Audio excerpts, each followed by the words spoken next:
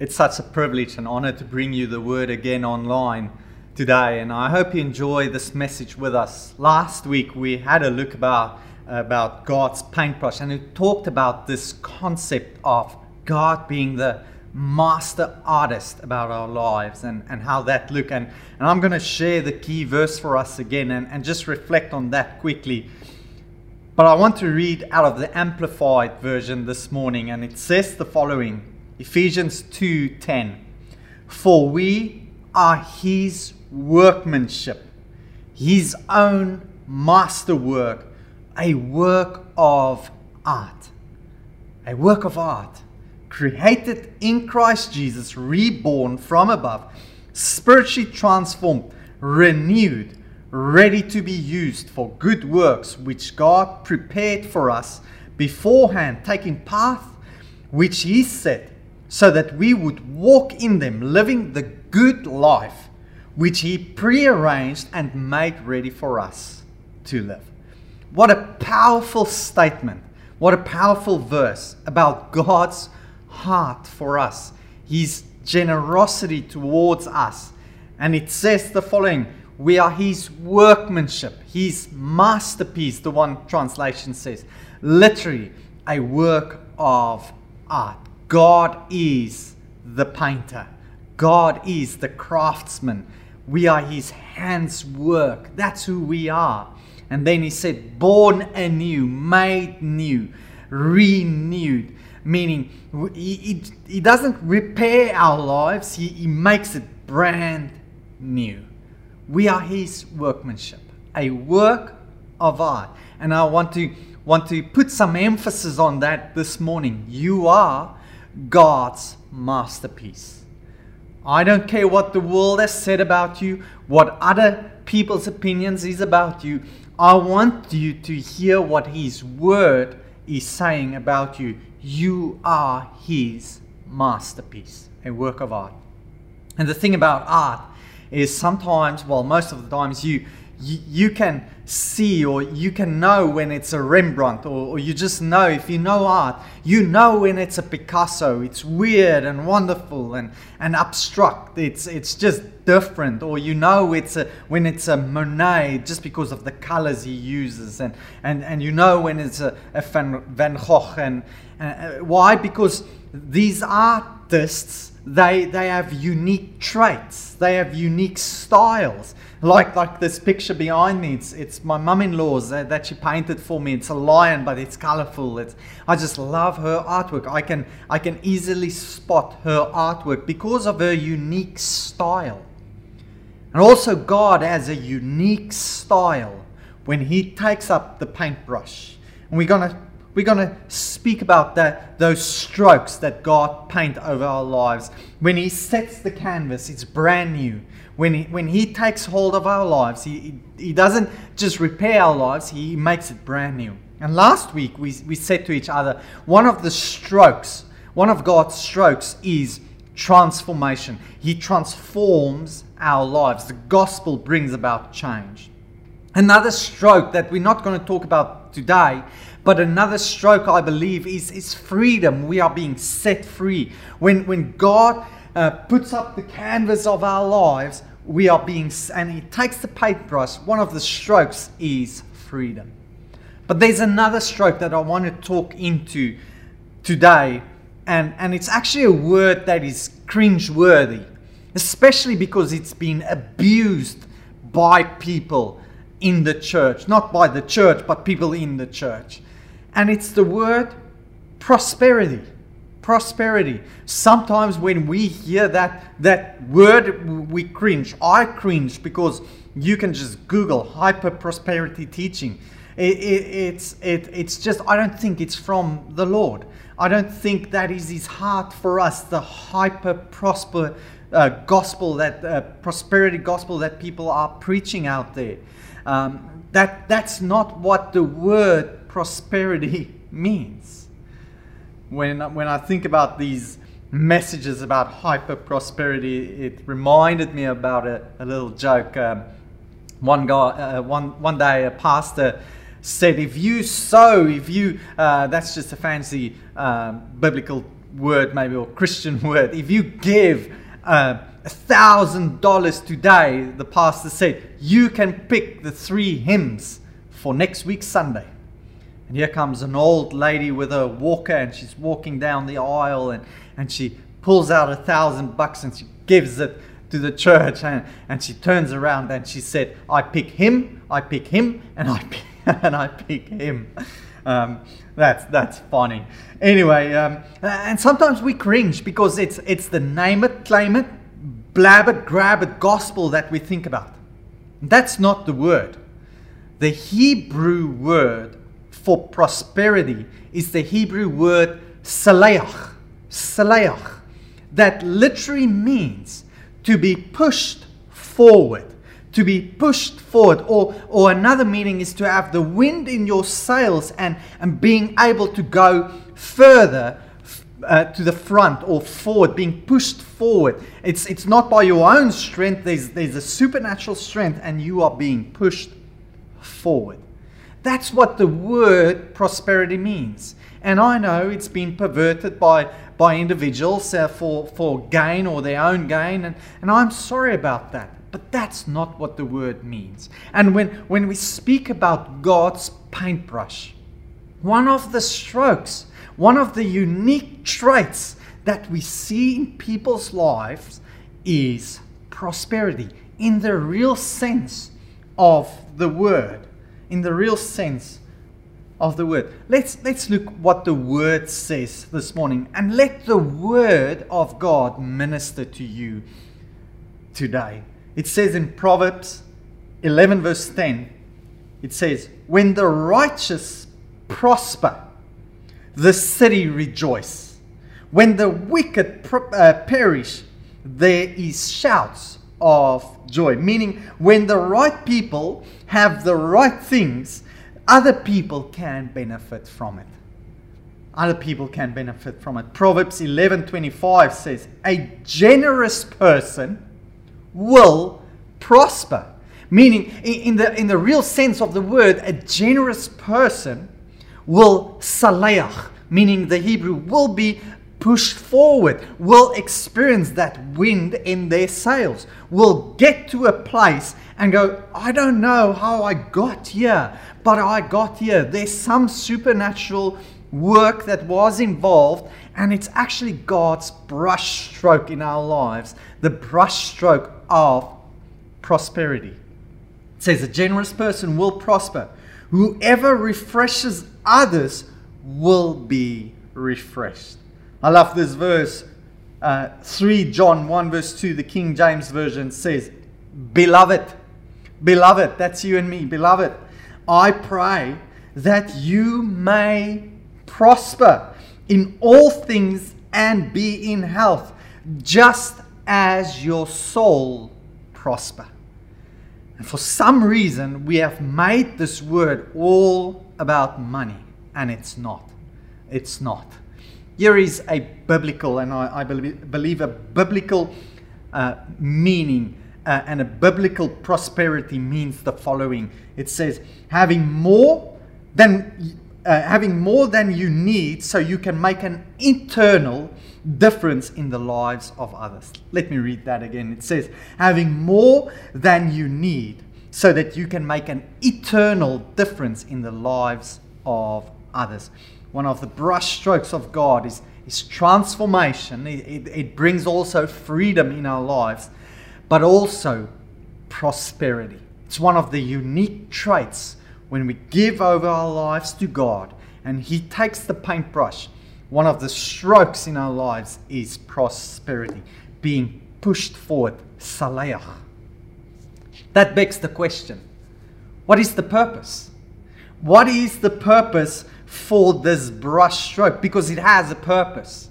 It does have a purpose. And I want to give a couple of truths to you today about the purpose of this brush stroke. The purpose of prosperity in our lives. Number one is God blesses us to be a blessing. He blesses you and me to be a blessing, not to keep it for ourselves, but to be a blessing. And it starts off in Galatians 3:13. We see the following. Christ redeemed us from the curse of the law by becoming a curse for us. For it is written, cursed is everyone who is hung on a pole. Verse 14. He redeemed us in order that the blessing given to Abraham might come to the Gentiles through Christ Jesus, so that by faith we might receive the promise of the Spirit. He blesses us so that we can be a blessing. But He has given His life for us so that we can receive Abraham's blessing. Zalvin, what was Abraham's blessing? Glad you asked. Genesis 12:2 says, I will bless you, and you will be a blessing to others. What is the purpose of God's brushstroke, this brushstroke of prosperity? The purpose is, number one, is God blesses us to be a blessing.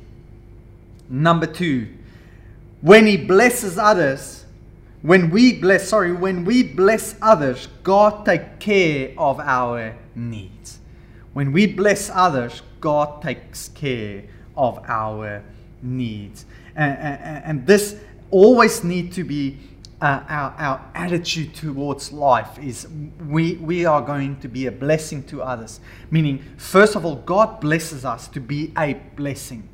So it comes with a responsibility. And that responsibility is when we bless others, God takes care of our needs.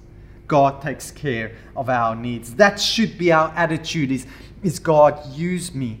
Here I am.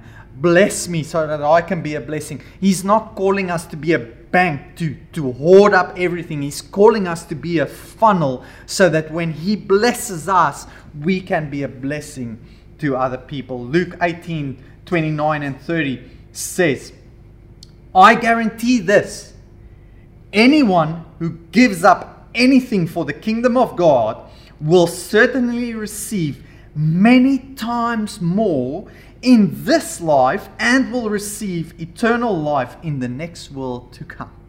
God will bless us. If we bless others, God will take care of us and our needs.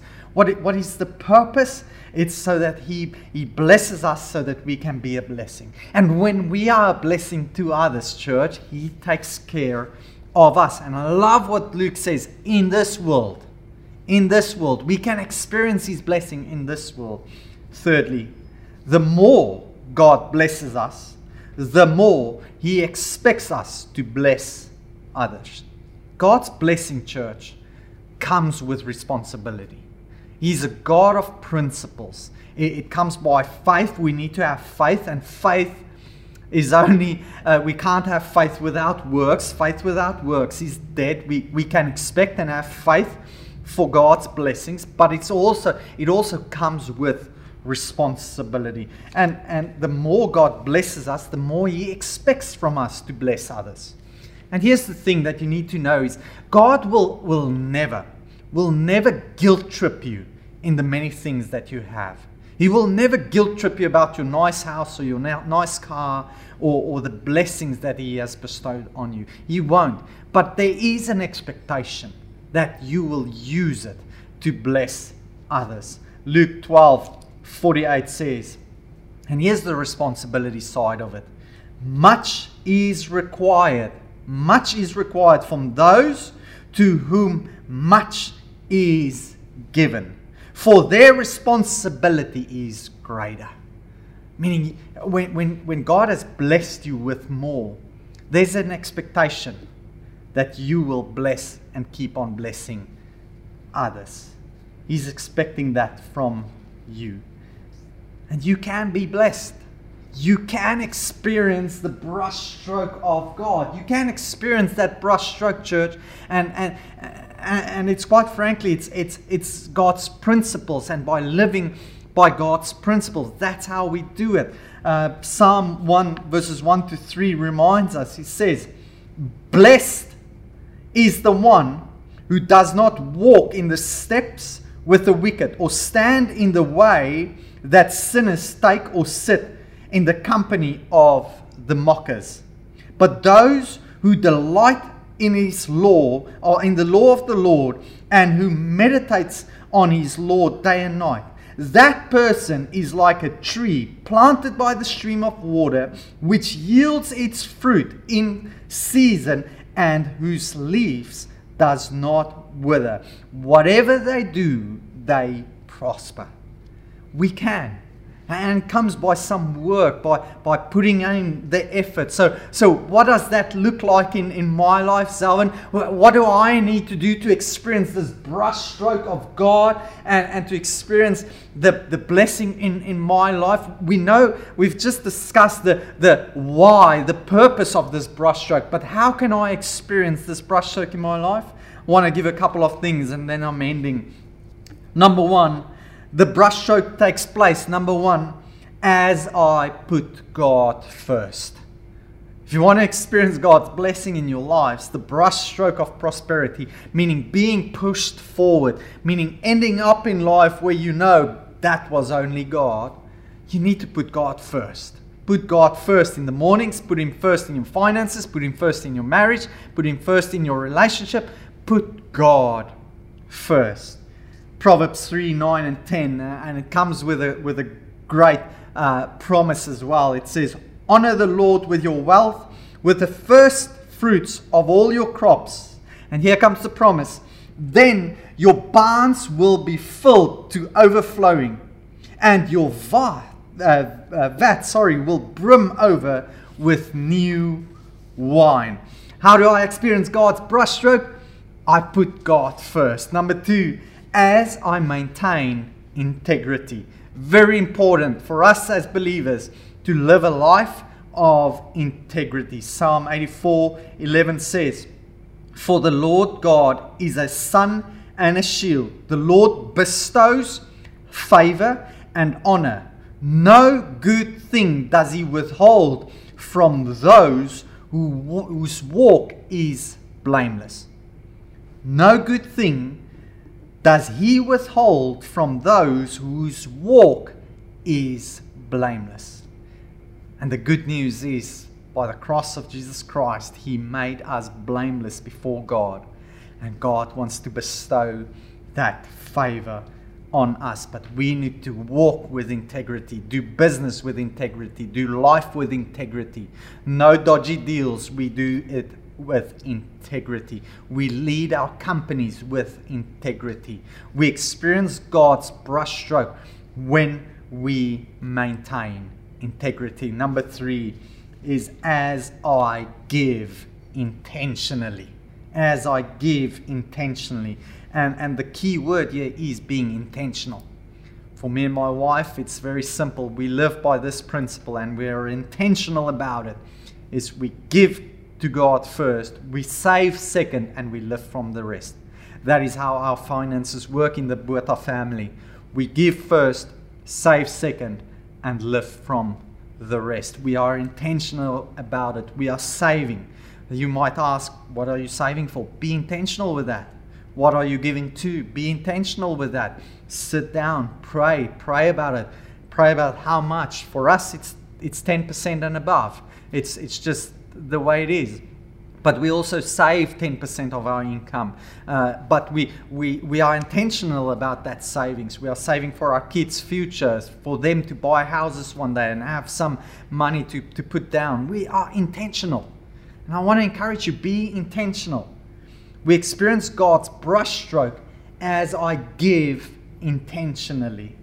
2 Corinthians 9 says the following, verse 10 and 11. Now, He who supplies seed to the sower and bread for food will also supply and increase your store of seed and will enlarge the harvest of your righteousness. You will be made rich in every way so that you can be generous on every occasion, and through us, your generosity will result in thanksgiving to God. One, we give intentionally, but also we give generously. Number 4, how do I experience God's brushstroke? As I give generously. And here's the thing, it's never about the number. It's never about the number, but the willingness of your heart. It's never about the number, but the willingness of your heart. Are you generous? I love this church. We are a generous church. I think we are leading the way with generosity. We just love it to be generous as a church. And this church is generous and its people is generous. And that's why we experience God's brush stroke as we give generously. Luke 6:38 says, give. He says, give and it will be given to you. A good measure, pressed down, shaken together, and running over, will be poured into your lap. What a promise! What a promise! When we give, when we give generously, a good measure, pressed down, shaken together, and running over, will be poured into your lap. For with the measure you use, it will be measured to you. How are you giving? And how is that willingness of your heart when you give? Are you a generous giver? Are you generous with that? And lastly, as I stay dependent on God. The thing that happens to us is that sometimes the flesh takes over. Sometimes we experience overflow. We experience God's paintbrush, the brush stroke of prosperity. But then our trust shifts to our things and not to God anymore. And if you want to keep on experiencing God's brush stroke in your life, stay dependent on God. Don't put your trust in things. Put your trust in the living God that we serve. 1 Timothy 6:17 says the following. Command those who are rich in this present world not to be arrogant, not to put their hope in wealth, which is so uncertain, but to put their hope in God, who richly provides us with everything for our enjoyment. For our enjoyment. Meaning God wants to prosper you. He wants to add that brush stroke to your life, that He wants to prosper you. He wants to bless you with overflow, with milk and honey for your enjoyment. But He commands us. He's saying, hey, it's not about that stuff. Put your hope in God. Not in your house, not in your car, not in your bank account, not in your job, not in this earthly stuff. Keep on putting your hope and trust and stay dependent on God. Put it in God and stay dependent on God. Not in things, but on Him. God wants to bless you. God wants to prosper you. He wants to salayach, meaning to help you push forward. And it's more about the condition of the soul than it has to do with anything else. It's not about the money. It's not about the stuff. It's God wants to help you, push you forward so that you can be a blessing to others. So that you can keep on be a blessing to others. And God, the more He blesses you, the more He's going to expect you to be a blessing to others. Be a good steward with that blessing, with that prosperity, and stay dependent on God. It's about the condition of your soul. Again, God wants to take the paintbrush. He wants to brush the stroke of prosperity over your life. But in the real sense of the word, the word salayach, meaning I want to push you forward. I want to bless you so that you can make an eternal difference in the lives of others. My prayer for you is that you will experience that blessing, that way of life, the wind in your sails being pushed forward. And when you stand one day and say, how did I get here? It's the brush stroke of God. It's God that prospers me. And I'm so thankful for that, because without Him, I would not have experienced the word in its original meaning, salayach, being pushed forward. He wants to prosper you. He wants to push you forward. But let's stay dependent on God. Let's pray. Lord, thank you for your heart and your generosity towards your children. Thank you that you want to bless us, change our lives, set us free. But Lord, may we be good stewards with this blessing. May we bless others as you bless us. And may we stay dependent on you, God. And not put our trust in things and earthly things, but put our trust in you, our God. Lord, we love you and we thank you for your heart of generosity. May we express that same generosity to this people around us. We pray it in Jesus' mighty name. Amen. Bless you, church. May you have a great week. When we think about prosperity and God's blessings in our lives, what areas in your life and what situations in your life do you find yourself in where you know, if it wasn't for God, I would not be standing here? What is that push, that forward pushed motion that happened in your life where you know that was God? Second question that I want to ask you is there still areas in your life that you need to put God first in? Maybe it's your marriage, your relationships, your kids, your work, or your personal relationship with Him. Is there still areas where you don't experience the paintbrush of God or the brush stroke of prosperity because you haven't put God first in your life? And are you still dependent on God and not things?